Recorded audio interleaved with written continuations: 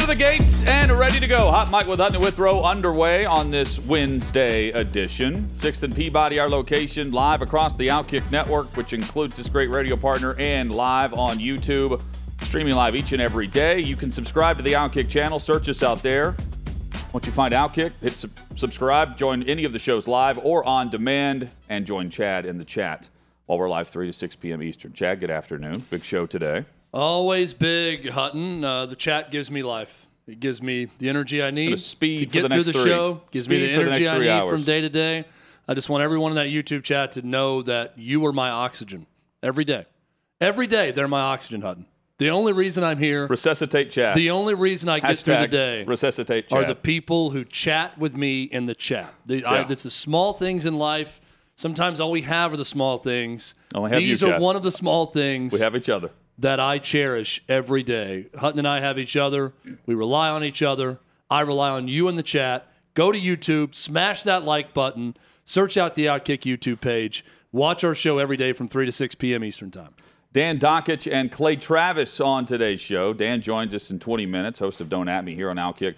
Outkick founder Clay Travis joins us from New York. He's headed to the Yankees game tonight with his kids. That should be cool. He joins us coming up in a little over an hour. And the man that can tie a tie better than anyone, at least if you like massive knots and factor backs, Merrill Hodge on the show.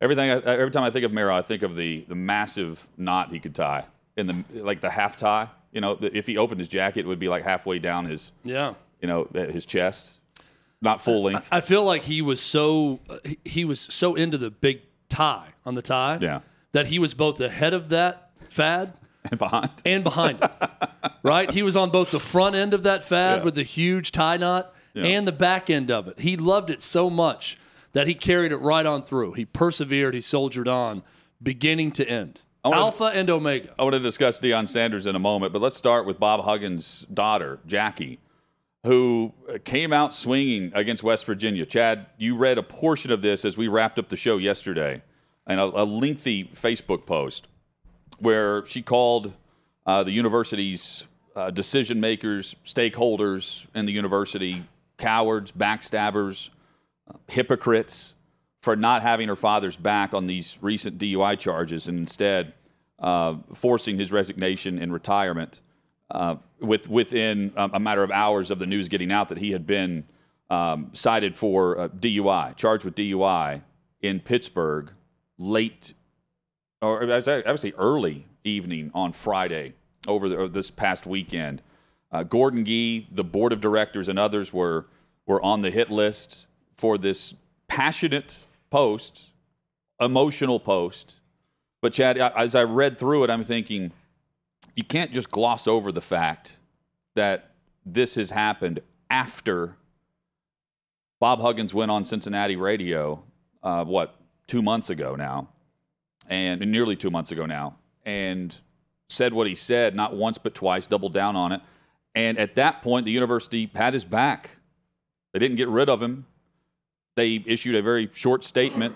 They issued his statement on their university letterhead and gave him a document pay, went from $4 million to $3 million, docked his contract, if you want to call it that, where it became a year-to-year contract. And he had to go through counseling and do different things, but kept his job. And that was that. They addressed it, 24-hour news cycle, nothing. Nothing happened. And, reports, the rumors, the thought was by some around the program and covering the conference that this was going to be his last year anyway.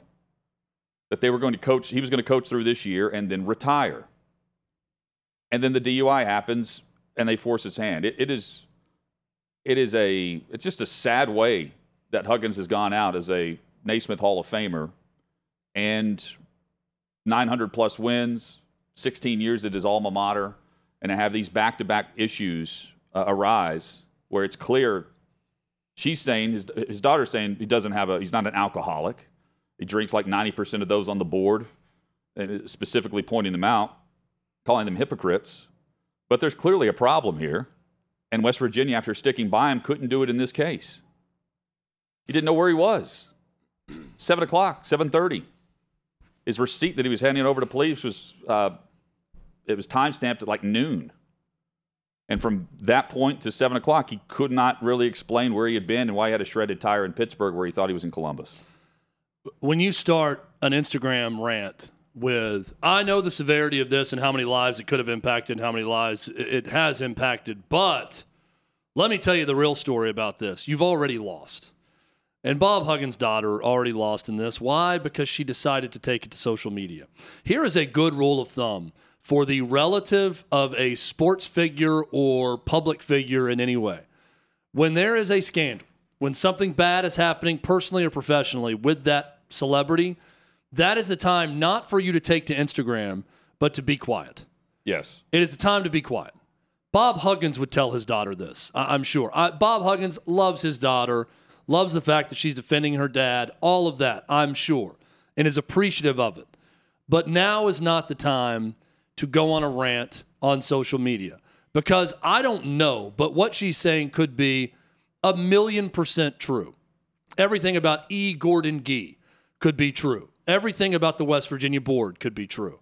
All the stuff about raising money for cancer research, the local hospital, everything else she laid out could be completely true, and probably is.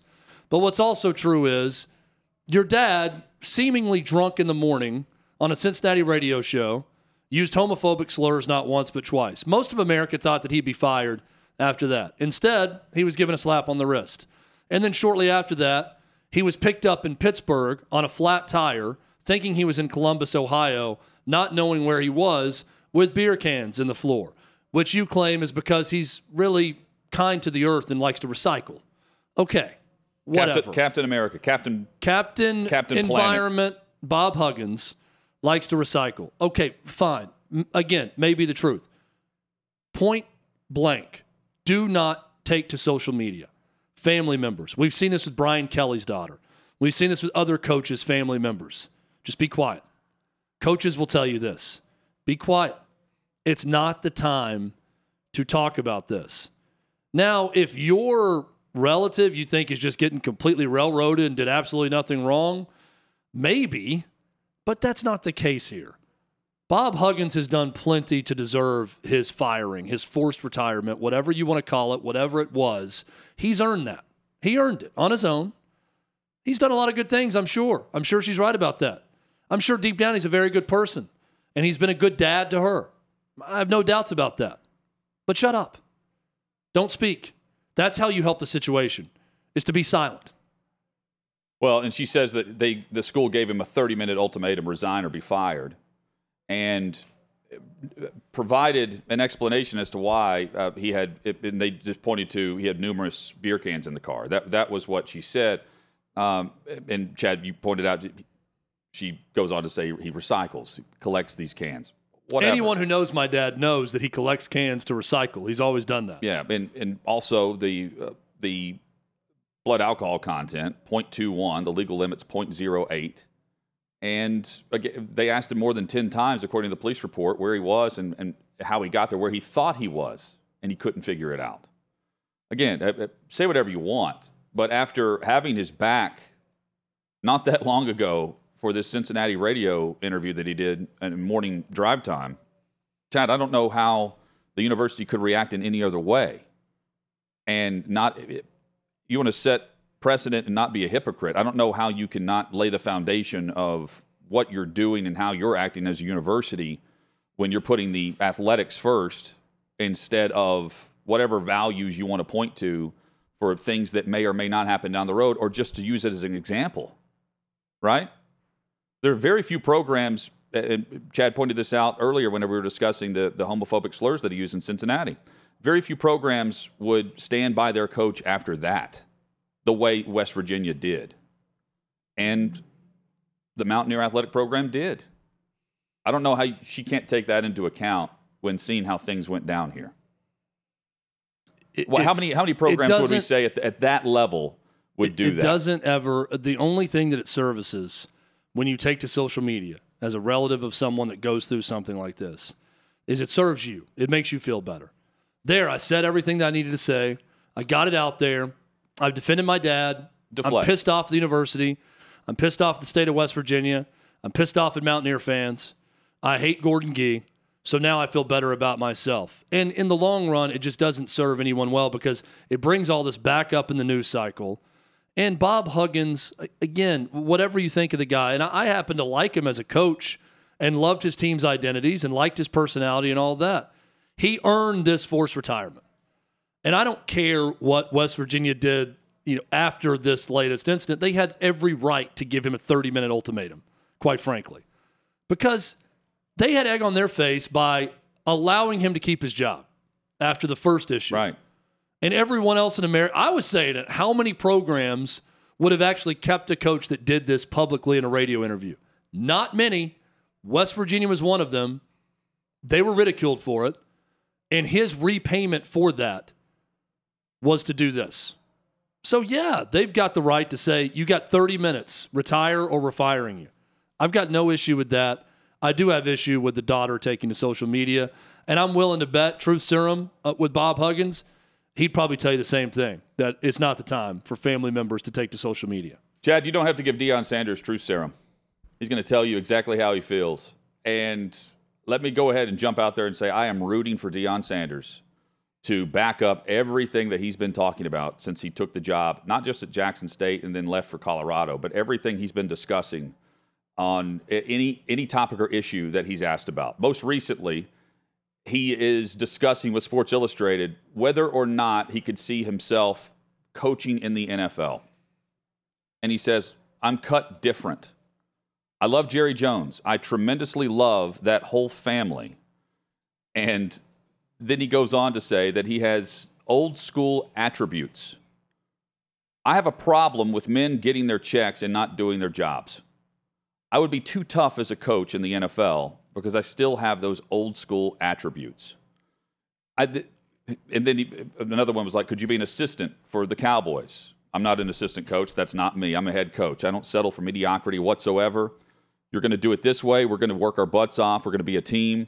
The only thing that is an individual about you is the way we play. Chad, we were discussing college baseball and the celebrations and different things yesterday, and I pointed out the average age for a baseball coach at any level leading up to Major League Baseball. The average age is 35. For the most part, we are seeing the end of the old school, quote-unquote, coaching era. But still, the old school coaches are in college football. Alabama players all the time, year after year, this time of year, discuss how much easier practices are and the regiment is with their professional organization, even in New England, compared to the way it was in Tuscaloosa. And that's saying something. But I'm rooting for Deion because of the old school attributes. I appreciate it. It's going to rub people the wrong way. He's going to recruit a certain way. He's going to end up with really great athletes. And he's going to have to do it on one foot. So be it. He may have to have his foot amputated. He already had 2 toes amputated. He may have to have his foot amputated based on what's going on there, and it's not healing properly with his heel. But I'm sitting here going, he's cut different. He's old school. How long can that last across the college football landscape? It can last as long as Deion's willing to stick by it at any level. He did it at Jackson State. He's doing it at Colorado, where he walked in and told the team in the auditorium, most of you guys aren't going to be here because you're not good enough. I'm going to recruit over you. And he did. And now he's looking around going, I don't want to be in the NFL because I don't want to coach guys that don't want to be coached hard. I'm going to recruit players that want to join me, and that's it. I love this. And I'm willing to stick by what is going to be a tough stretch for him in year number 1 at Colorado. Because I think if he has success, we can actually see more of what we want and what we're passionate about, which is sports, and not the other prima donna, diva BS that goes on, not just with NIL, but anything off the field in regards to clickbait and social media stuff. I just think Deion's answering questions the way that he wants his program to reflect through his own voice, and I just hope whatever he's saying he can back up over the long haul. So I believe firmly that there are still more parents of kids going through high school football, about to play college football, that think like Deion Sanders than not. I think the baby Gronk dads of the world are pretty few and far between. They're out there. It's a part of our culture. There's no doubt about it. I'm not hiding from that. But I think at high-end athletics, there's a lot of old-school mentality with parents that raise kids that eventually become star athletes in college football. So that's still out there, and that will sell. What Deion Sanders is talking about and what he's doing, that's going to sell to a lot of parents out there. And to the right kid who's like-minded with Deion Sanders, it's going to sell to him. And if you're Colorado, that's what you want. You want values to align. And Deion Sanders, I think, is going to be the type that will see to it that his values will align with those that he brings in the program. We saw a massive purge of players on that roster so he could bring in guys he feels like from a talent standpoint and from a mindset standpoint, match what he wants to do with the Buffaloes program. So I think that's where this is going to head. Now, with our broader society, is it more look at me? Is it softer? Is it this and that? Politically in America right now, yeah, it's a lot of BS. But with high-end athletes, you still got a lot of old-school type thinkers. And Deion Sanders is one of them, and that's going to appeal to a lot of the parents of kids that he wants to recruit. And he's got to appeal also through winning. And I don't know if that happens in year one. It will take some patience, but they're going to be better off because of it. And I like Deion's approach with all of it. I do too. Dan Dakich is next Go on Prime. Hot Mic with Hutton and Withrow.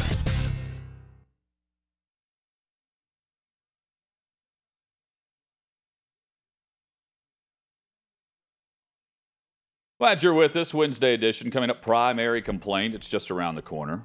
Clay Travis joins us in an hour, live from New York. A lot to discuss with the founder of Outkick.com. Right now, one of the hosts on the Outkick Network. Joining us live, Dan Dakich, host of Don't At Me. He's with us, Hot Mic with Hutton and Withrow here on Outkick. Dan, good to see you. Hope things are well. Oh, yeah, I just got done working out. Got a big member guest this weekend. Are you kidding me? It's a monster Wednesday through Sunday. Can't wait. Let's do it. Hey, yeah, you were right out front with us and said you didn't think West Virginia would fire Bob Huggins during on the aftermath of the radio interview in Cincinnati. Do you think they rushed to judgment this past weekend based on how you viewed the program and Coach Huggins then compared to what happened now? Well, he had to get fired on this one. His daughters can complain all they want, but that's just families doing things that the Krzyzewski daughters used to do. Mrs. Krzyzewski, the Knight family always did. I mean, anytime you get a longtime coach that's embedded in his little kingdom, you're married to the loudmouth wife and the loudmouth kids. It's just what happens. So, I don't think they had any choice but to fire him. I don't think there was probably even any discussion once they got the police report and they saw what happened. Here's a couple of things, and I used to tell Coach Knight this all the time, and he never listened to me. And I remember telling him, as soon as I leave Indiana, you're going to get your ass fired, and he did a couple of years later. But I always told him, the people that are your bosses, I don't care if you're the coach that won 3 national championships, I don't care if you're Bob Huggins and the son of Morgantown. The people that are your bosses have egos. They do. You think you're getting over on them. Like Knight used to treat our athletic director, Clarence Doninger, awful and then act like in the locker room he got over on this guy. And I say, Coach, that dude's got an ego too. So if you're the athletic director and you're Gordon Gee, the president, and you tell this guy, look, we're going to stand by you here. You've been mediocre as a coach. You got a nice class coming in.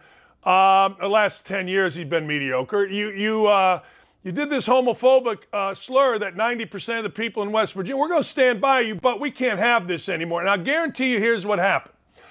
Big fat Huggins became little skinny Bob Huggins, olive oil from Popeye Huggins when he was in the meeting begging for his job. That's what Knight did. Knight drove out to the president at Indiana when he knew he was going to be fired, and he literally begged for his job. Huggins did the same thing, and he agreed to all of it. He agreed, you're not going to have any problem with me. I won't do this, blah, blah, blah, blah, blah, blah, blah, blah. All in an effort to walk out of that meeting with his job. Well, guess what? He violated all of it. He embarrassed the president. He embarrassed the school. He embarrassed the team. And I don't want to hear this crap about how much Huggins loved his players. If Huggins loved West Virginia University and he loved his players and he loved his job, he would have respected all three and put his ass in an Uber or not gone out on a Saturday afternoon joyriding with beers. If he really loved them and really respected them and really wanted to coach them, he would, as a 69-year-old man, figured out how not to do what he did. He doesn't respect him. He thought he was bulletproof. He thought he could do whatever he wants. And next thing you know, he's fired, and now the whole Huggins family's bitching, whining, and moaning, and they can go to hell as far as I'm concerned. Dan Dakich with us on Hot Mic. Hey, from this perspective, and you'll know better than us, but it is the opinion of many that this was going to be Huggins' final season anyway, and that it was going to be set up to where whoever's on his staff or someone else was coming in that was going to be the heir to Huggins at West Virginia. Had you heard that? And if so, do you think West Virginia sticks with that plan given the circumstances? No, I hadn't heard that. I really hadn't. All I had heard was that Huggins was reinvigorated. They put a ton of NIL money into it. There's a Serbian guy there. I can't remember his name, but he's a medical guy. And the football, the building and all that is named after him, and he gives a ton of money. And I was told that look out for West Virginia because the NIL money is there, and you saw it with all these transfer kids who are transferring. Why? You know what? For NIL money, Jonathan. So no, I really hadn't heard that. Now, could that be true? Sure, absolutely. You think about his age. You think about, I don't know, lack of success, wanting to go out on a high note with a team that has a bunch of older guys. That certainly could have been true. As far as the succession, look, were I West Virginia, like I know some of the guys that are Huggins' boys, I'd stay away from them.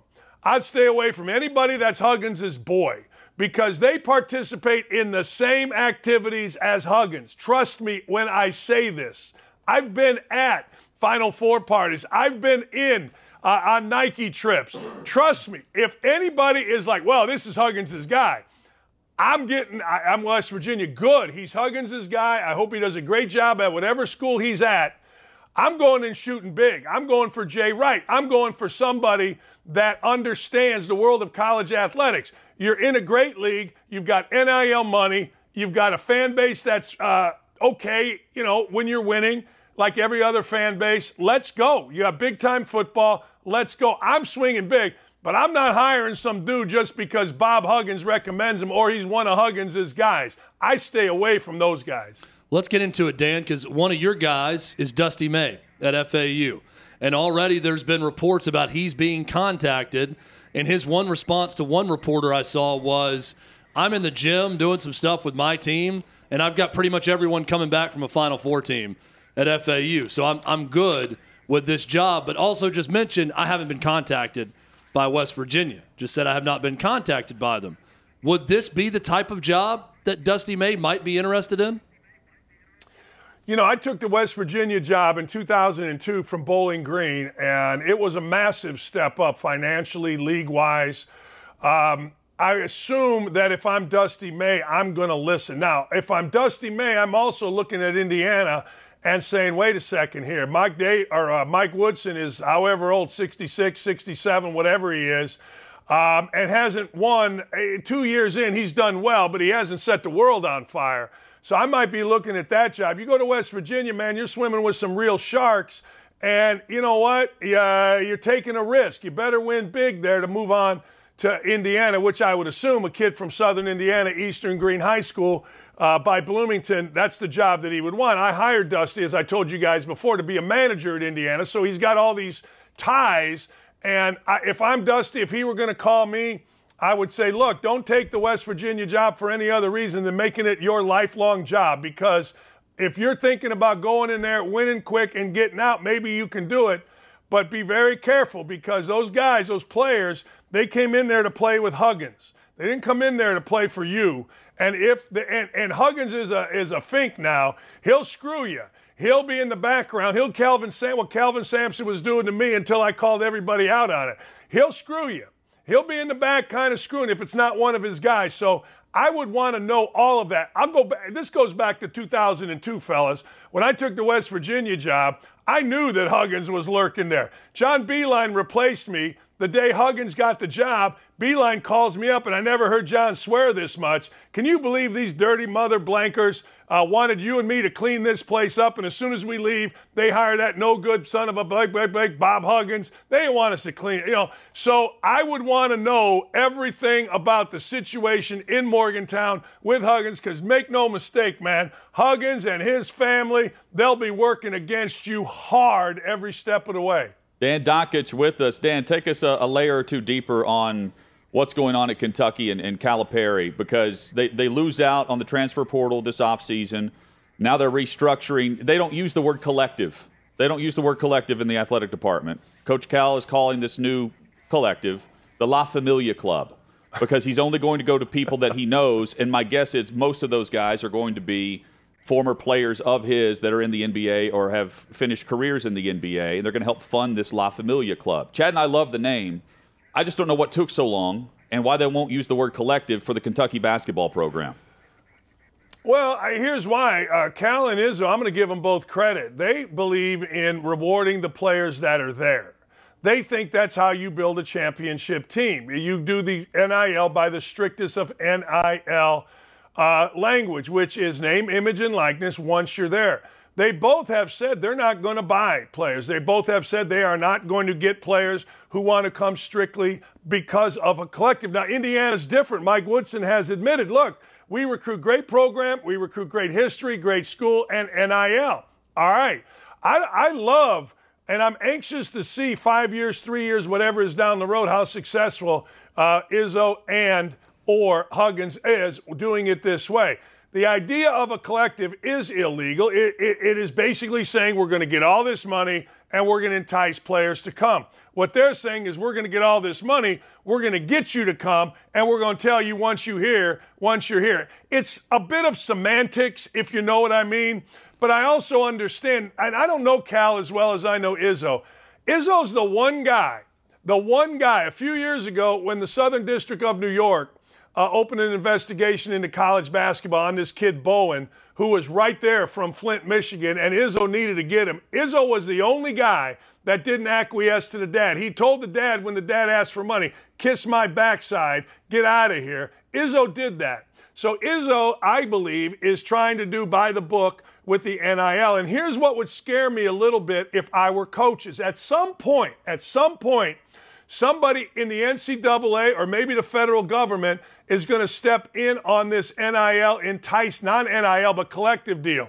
That's what I think Izzo and Calipari are thinking. And look, we don't want to be involved in none of this. We've been coaching long enough. We got enough money. We're in the Hall of Fame. I admire him for doing it, if you want to know the truth. Is it the right move in the modern era of college basketball? Who the hell knows? Because Miami got to the Final Four buying themselves a team.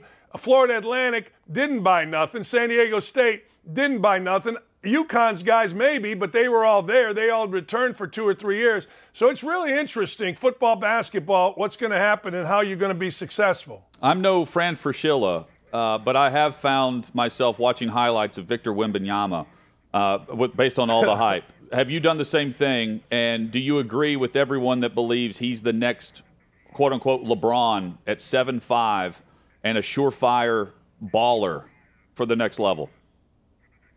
Absolutely not.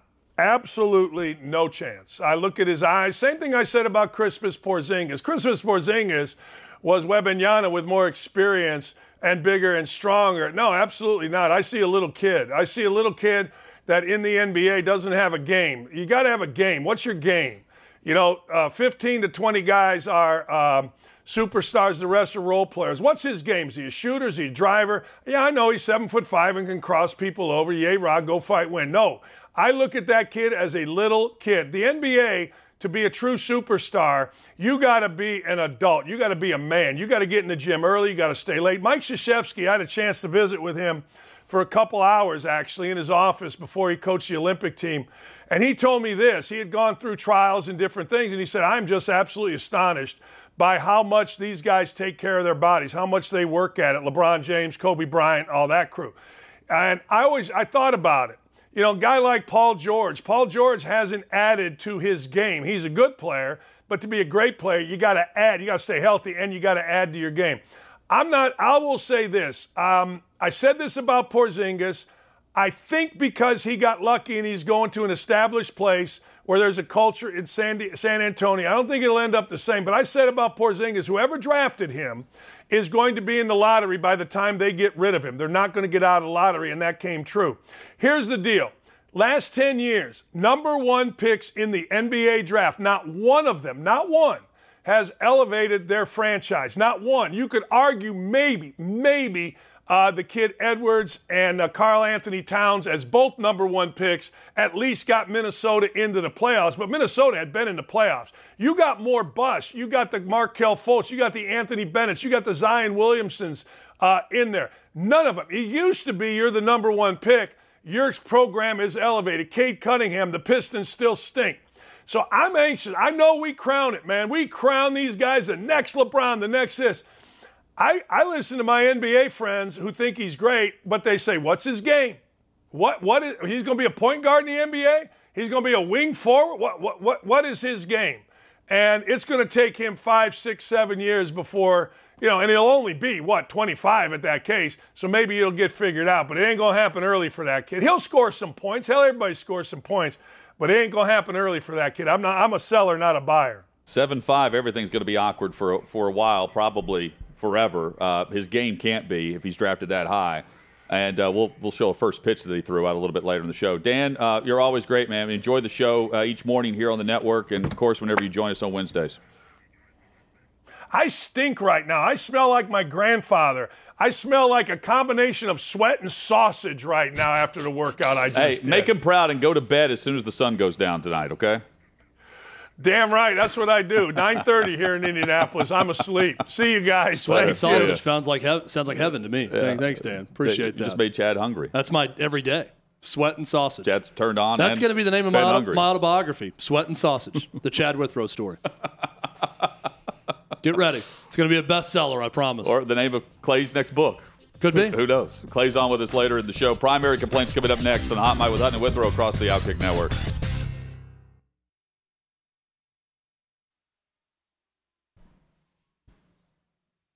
Hot Mic with Hutton and Withrow rolls on.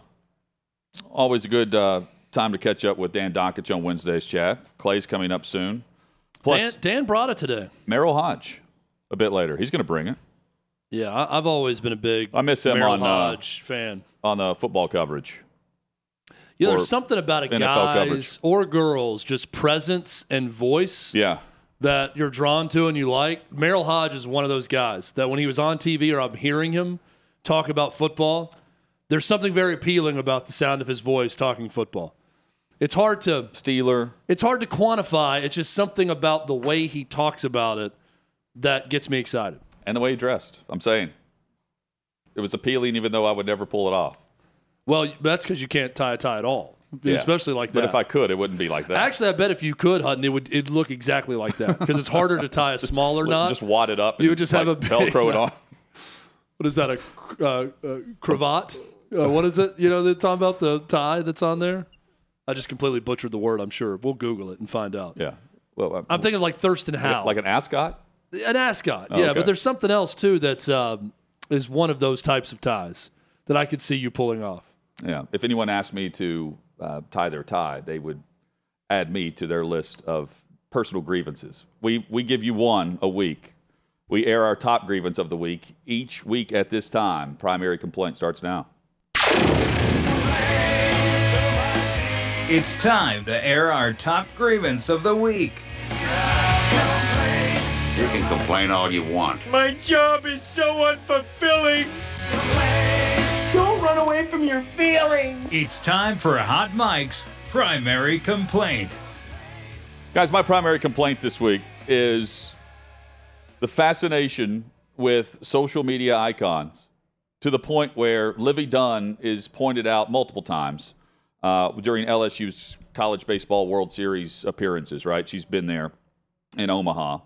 And I just feel like ESPN did this guy really wrong. They point her out in the crowd early on in the broadcast and then show show her signing an LSU hat. He looks a little like Steve Spurrier, by the way. They have built her up through her own social and name, image, likeness as a sex symbol. And then they show this guy looking down at the hat, and it looks like he's looking down her shirt because he's towering over Livy.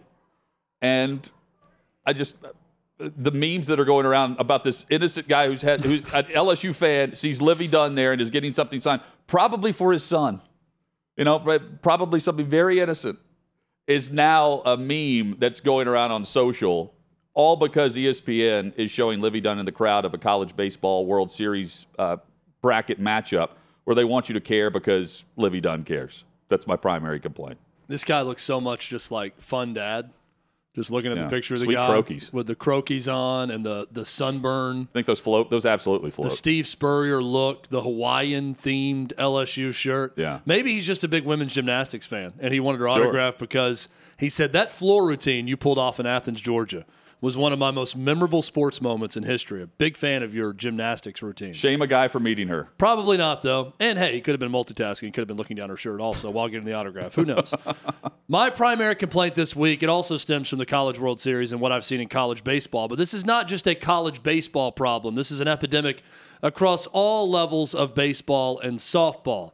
It is the umpire who is incredibly slow to make the call with their hands. It is one thing to call ball or strike in a way that no one can hear it but maybe the batter and not even the pitcher.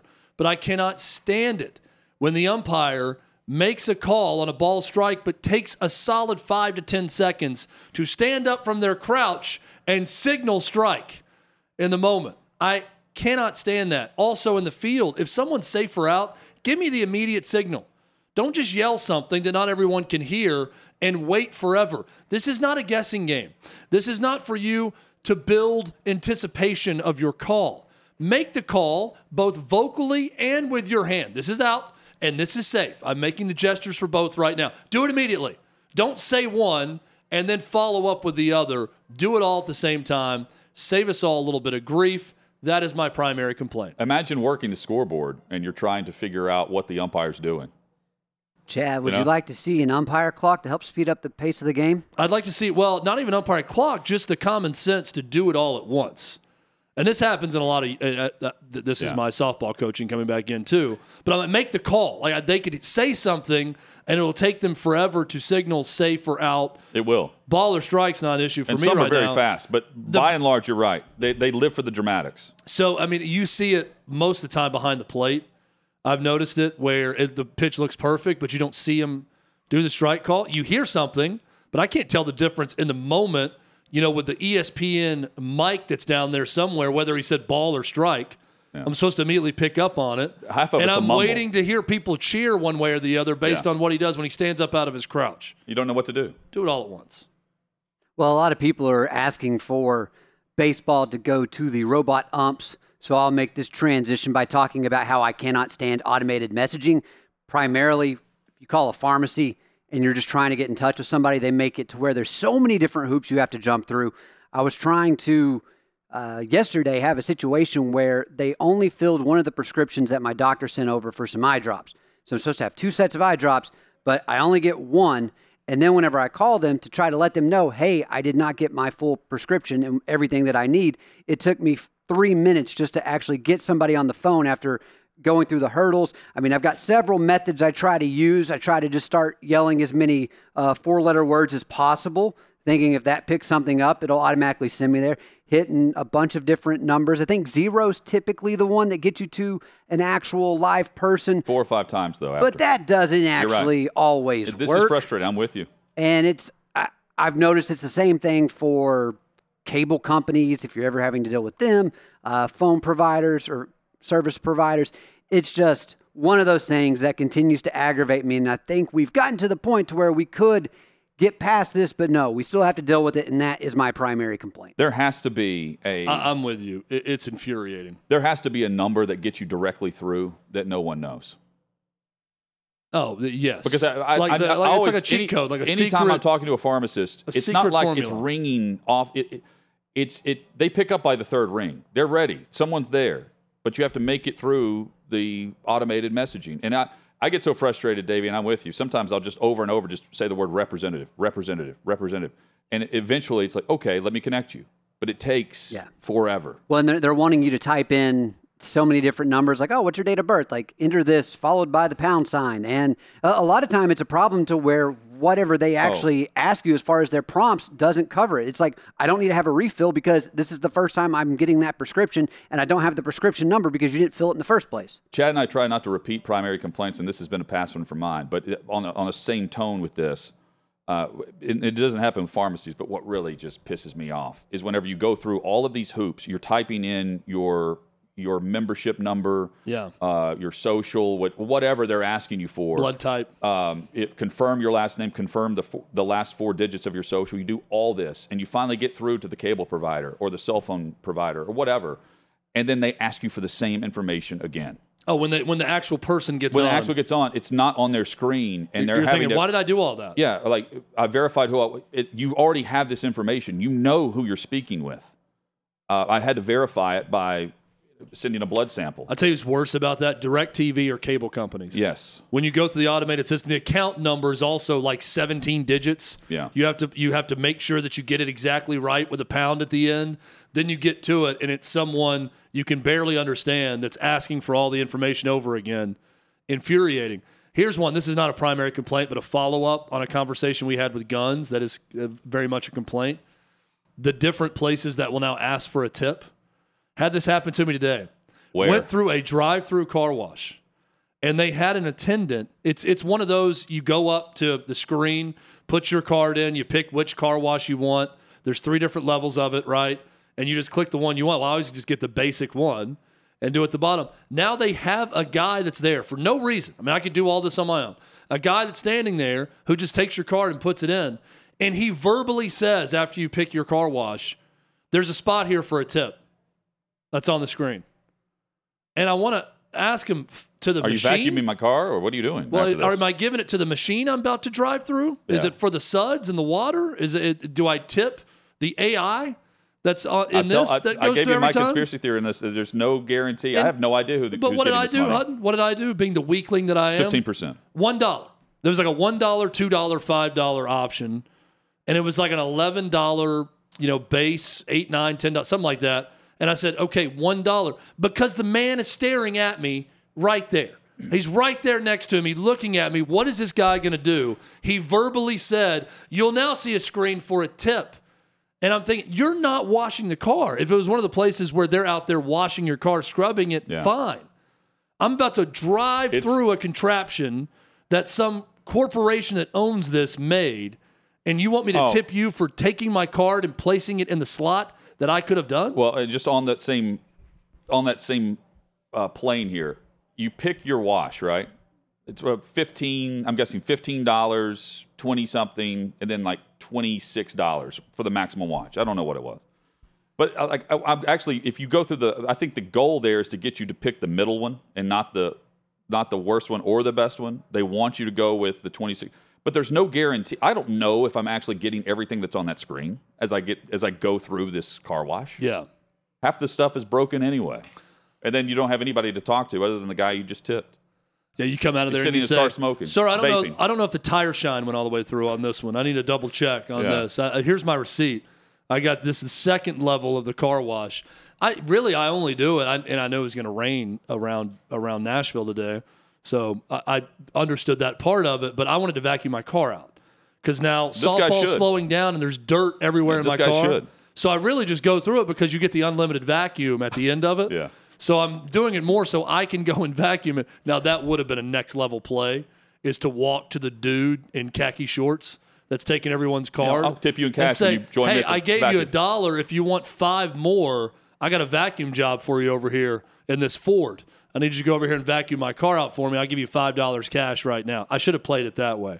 But, of course, I'm not going to sit there when the guy's staring at the screen and give no tip on it. I mean, it's just such a pressure-packed situation where there doesn't need to be one. Do you guys judge people based on how dirty their car is?